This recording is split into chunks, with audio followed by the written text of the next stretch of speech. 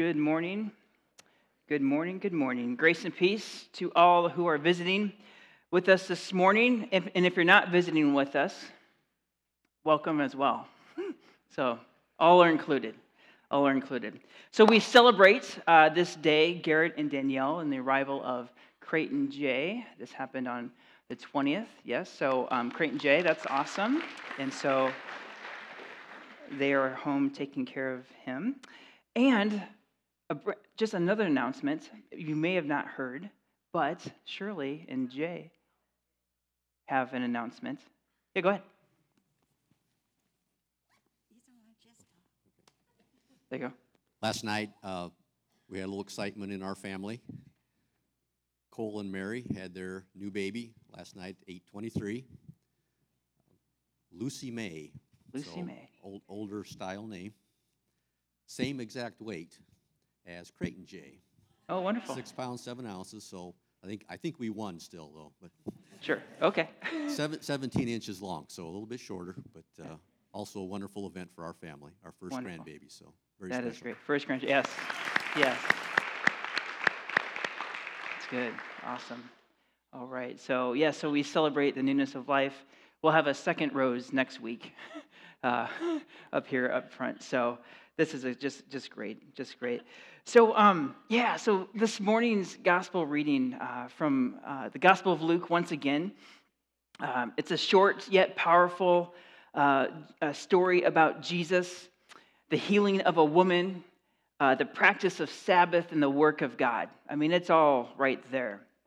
Before we dive into our narrative this morning, I will mention that this is not the only place in Scripture where we hear or learn of Jesus doing something, teaching, healing, helping us to understand what Sabbath is all about. He does this in other places. He does this in Luke, in the same gospel, chapter 4, chapter 6, and chapter 14. So if you want some just more kind of nuanced teaching on Sabbath and teaching and healing, you can look at those places. But I want to go to our passage this morning, the one that we have in Luke 13, of which Matt just read. And I want to read it, just the first part once again, but I'm going to do it slowly. And as I do this, I would invite you to even close your eyes if you'd like, and just sort of imagine, maybe just what's the scene?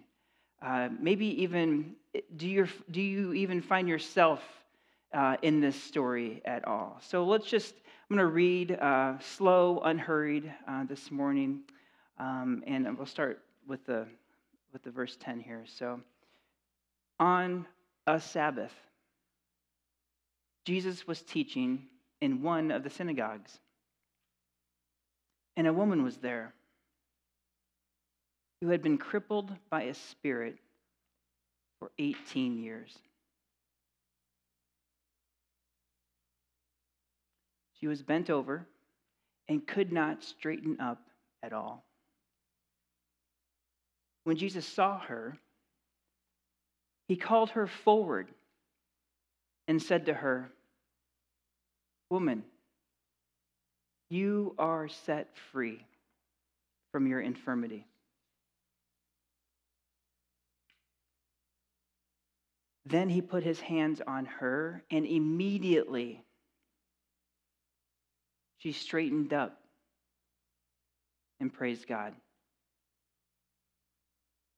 Okay, so this is the first part of our text this morning. So Jesus is here doing what we have grown accustomed to him doing, teaching in the synagogue on a Sabbath. This is not new. So he's taught before, but in this story, it doesn't tell us what he's teaching. We don't have that specific thing. The first time he teaches in the synagogue is in his hometown of Nazareth. And we can find that in Luke chapter 4.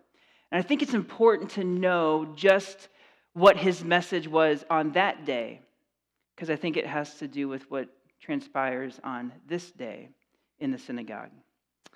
So in Luke chapter 4, when he came to Nazareth, next slide, there you go, where he had been brought up, and as was his custom, he entered the synagogue on the Sabbath and stood up to read. And the book of Isaiah was handed to him. And he opened the book and found the place where it is written, The Spirit of the Lord is upon me, because he has anointed me to preach the gospel to the poor. He has sent me to proclaim release, okay? Release to the captives, and recovery of sight to the blind, and to set free those who are oppressed. Set free. And to proclaim the year of the Lord's favor. This was his message on that day, the first time we see it in Scripture. And I want to highlight it for the sake of our narrative today. Jesus does something here for the prisoners and the oppressed. He does what?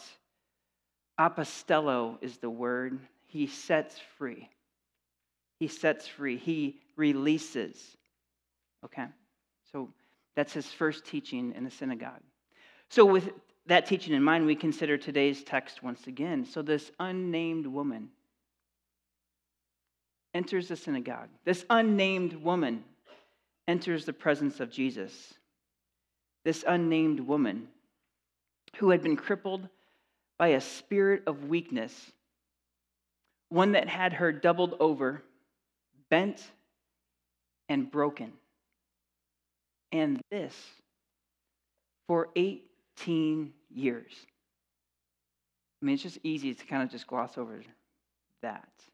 18 years. I am 42 years old. 18 years ago, I was 24. It was 2001. What did my life look like at that point? Well, in 2001, I had known Miley for 4 months. 4 months at this point in 2001. I was living in Cedar Falls, Iowa, the great state of Iowa. Okay, all right. And in grad school, working towards my MBA. Right? And on this date, in 2001, it was actually 17 days before the attack on the World Trade Centers. 18 years. Okay? Now think back to 18 years ago for you. 18 years ago. Think about 2001. Where were you? What was going on in your life at that point?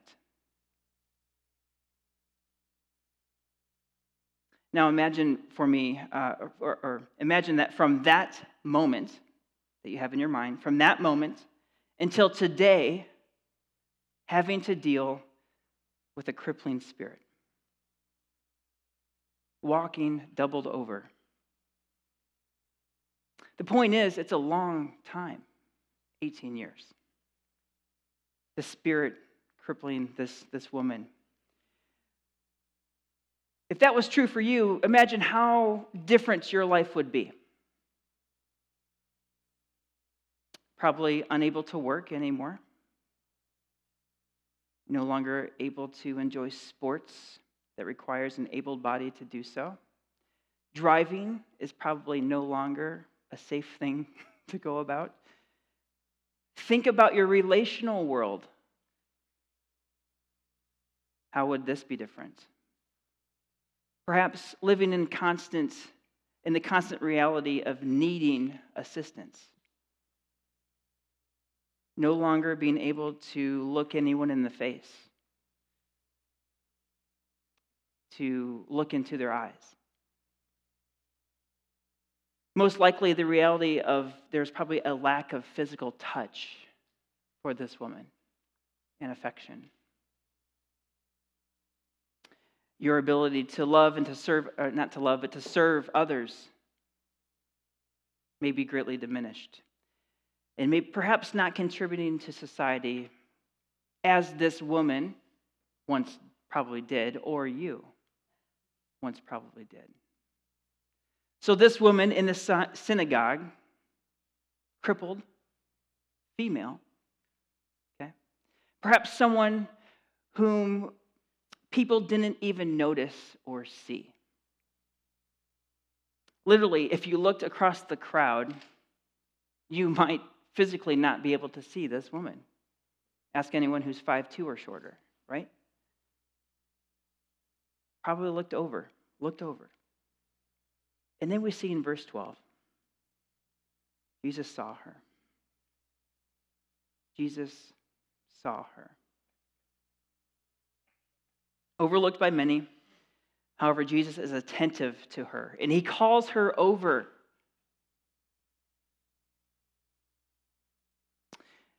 I sometimes wonder with this text. Now, was Jesus motivated by compassion for the woman, or did he know that there was a teachable moment coming up? Right? All right? I vote compassion, right? He's not like, oh, I need to teach these people about Sabbath. Oh, let's grab her. No. I think it was a compassion that he was motivated by. But then he uses it to then reveal, okay, and to teach.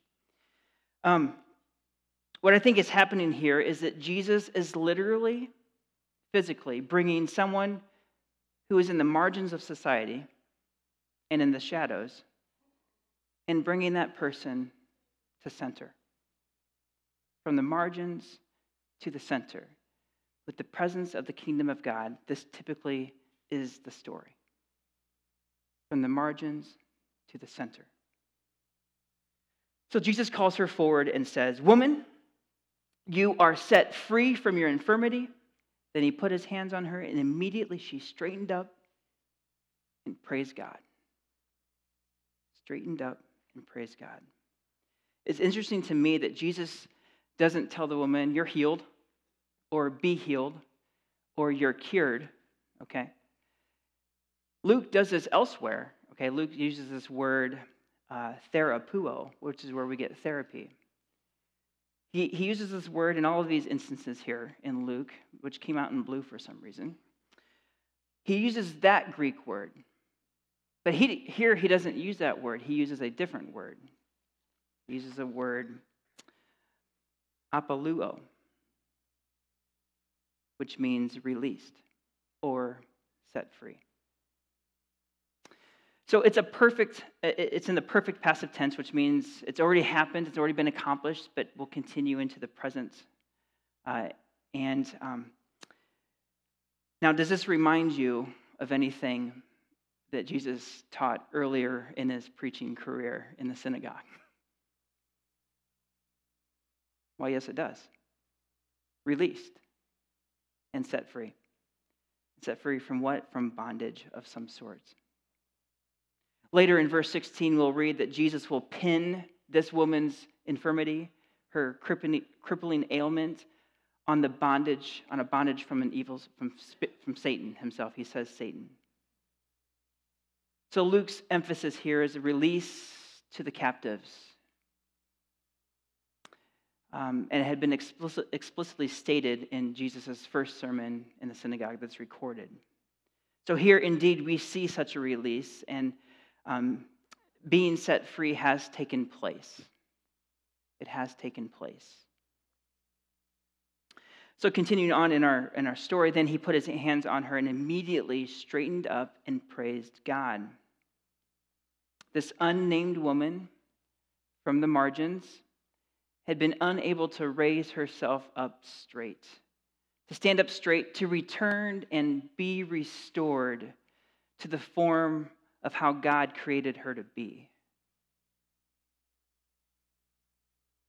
Her lived experience did not match what God had intended for her for the past 18 years.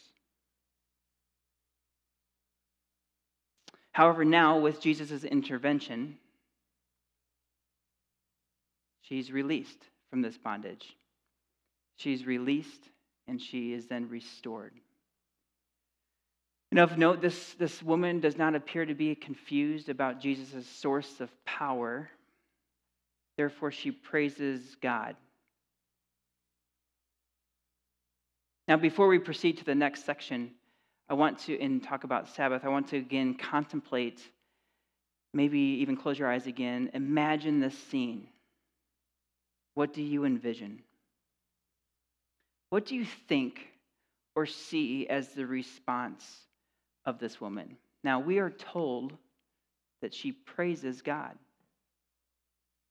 Question is, and it's fun to consider, what form did that take? What form? What expression? Perhaps shouts of joy? a smile from ear to ear,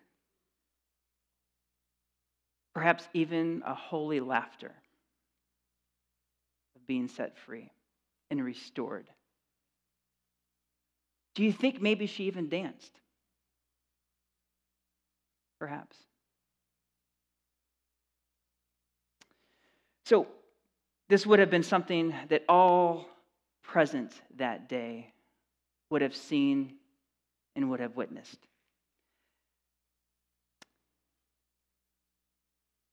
It's perhaps even that morning or that day in the synagogue created a disturbance in the way that these people were in the habit of meeting together on the Sabbath in the synagogue.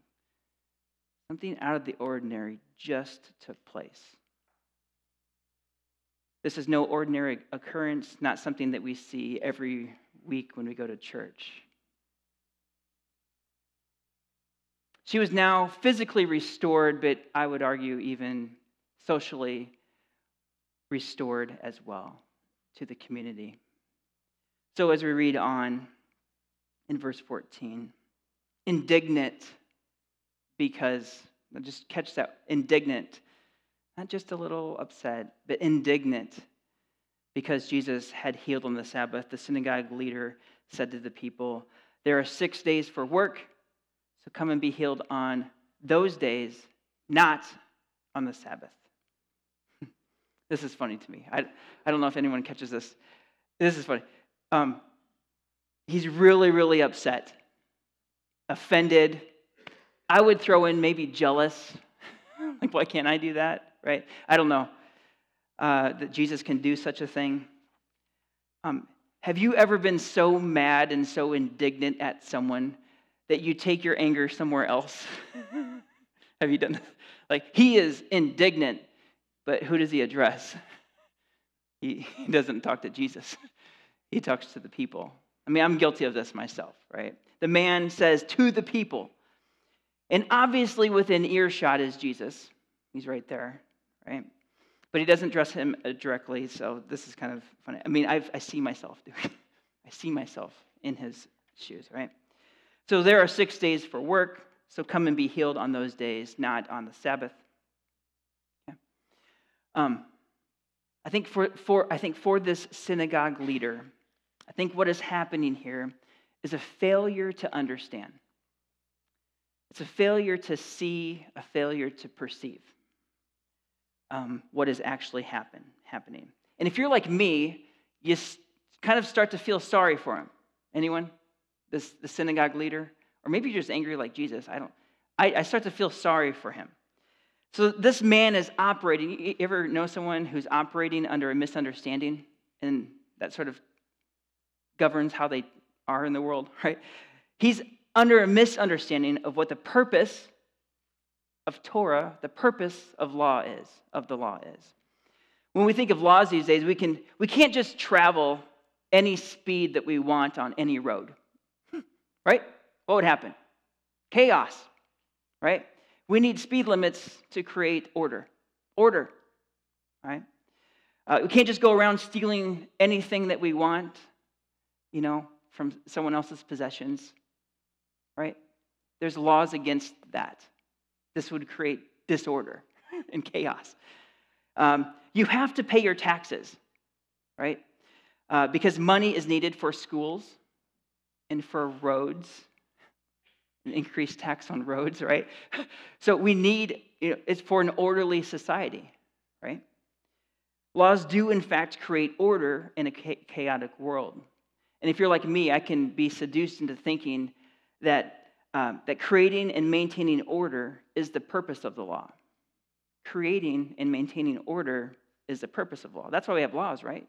Right? Well, I don't know, and we can see from the Old Testament that that's not necessarily the purpose of the law, like the Torah, just to create order. I think that the order that the law provides is not the end goal, but rather laws are meant to bring life, health, and flourishing to all people. Original intent, the purpose of the law, not just for order, but for life and for health and for flourishing of all people. Of all people. The way the Old Testament seems to handle the purpose of the law is to provide guidance in how to live with each other so that all of us may experience health and flourishing in this life, in the world that we share. So Torah was given to Israel by God not to help them become God's people, but it was given because they are God's people. So Jesus, in this Sabbath, is in clear violation of the laws surrounding Sabbath, if you think of the orderly intent. But we have to remember that the divine purpose of the law is namely to promote life and health and flourishing for all. Okay? The original commandment regarding Sabbath is to keep it holy and do no work on the Sabbath was meant to ensure that people who were formerly in slavery have a day off, promoting life, health, and flourishing. The laws of the Sabbath were designed to promote these things. This synagogue leader doesn't see the original intent. So he becomes indignant because as Jesus brings life and health to this woman, what else happens? It brings disorder and disruption in the synagogue. Now, if he thinks laws are for order and Jesus violates this and it brings disorder in the synagogue, that's the source of his anger. There's disorder. We cannot have this.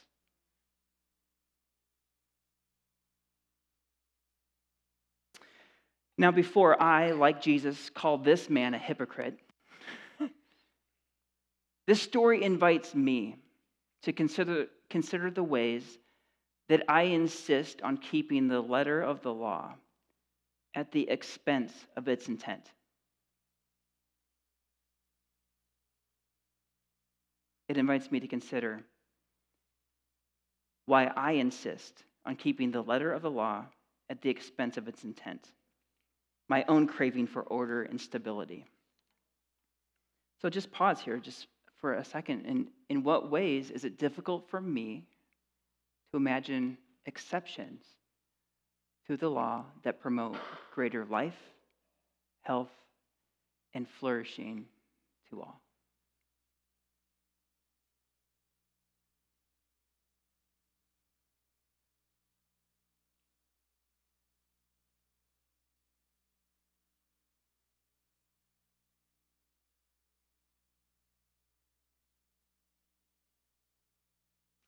And if we look at another divine purpose for Sabbath, this synagogue leader responds, and it's actually very close to a quote from Deuteronomy chapter 5:13. There are 6 days for work, not on the Sabbath, right? This man goes into a specific law found in Deuteronomy. However, Deuteronomy, if you keep reading, goes on to say that one reason for the institution of Sabbath is to celebrate being set free, released from slavery. Remember that you were a slave in the land of Egypt, and the Lord your God brought you out from there with a mighty hand and outstretched arm. Therefore, they're connected. Therefore, the Lord your God commanded you to keep the Sabbath, giving reason for this. They are connected. So it is here that the Lord answered him, "You hypocrites! Doesn't each of you on the Sabbath untie your ox or donkey from the stall and lead it out to give it water? Then should not this woman, a daughter of Abraham," we'll go over that, daughter of Abraham, whom Satan has kept bound for 18 long years, be set free on this Sabbath day from what bound her? This work of untying something to set it free, to loose it from the thing that it's bound to, in this instance, a donkey or an ox, Jesus is essentially saying, I've done the same work. I have released this woman from what she is bound to. Jesus' message is clear. If the Sabbath is about setting free, releasing, as Deuteronomy clearly says, then it is right and proper and good to celebrate that freedom of this woman from bondage, from the bondage of Satan. Yes, even on the Sabbath, especially on the Sabbath. Let's begin to wrap up here. I'd like to return to the woman, this crippled woman, in bondage for 18 years. Likely looked down on or overlooked. Perhaps even denied her own dignity as a person. And Jesus notices her. Brings her from the margins to the center. Touched by Jesus, she then set free, released, and restored to community. Now, every time I read this week, I get to that part, standing up straight, I find myself physically moving. Is anyone standing straight? It was like, okay, you do it too, Eric. I don't know about you, but just a side note. So now standing straight, this woman experiencing a new perspective on things. This woman is restored to her proper stature and now able to see what Jesus sees. I think Jesus also in this text, she reminds her that her disability, her illness, disease does not define her. What defines her is that she is Abraham's daughter.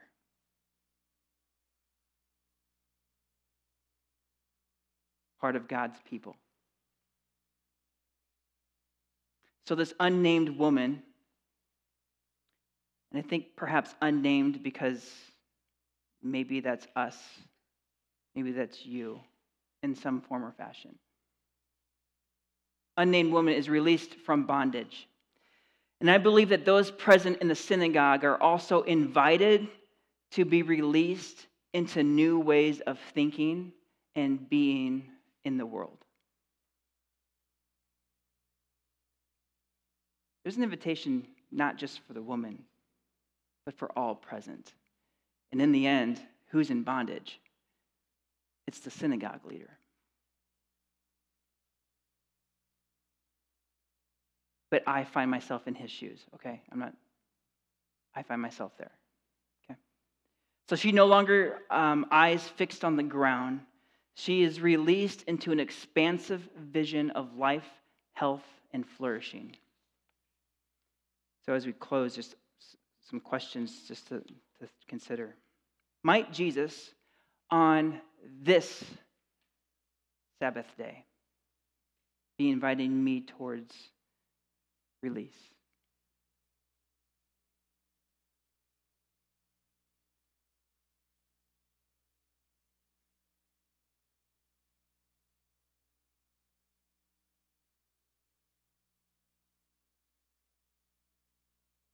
So as we hold that question, maybe a second to consider, is there anything that as a church we need to be released or set free from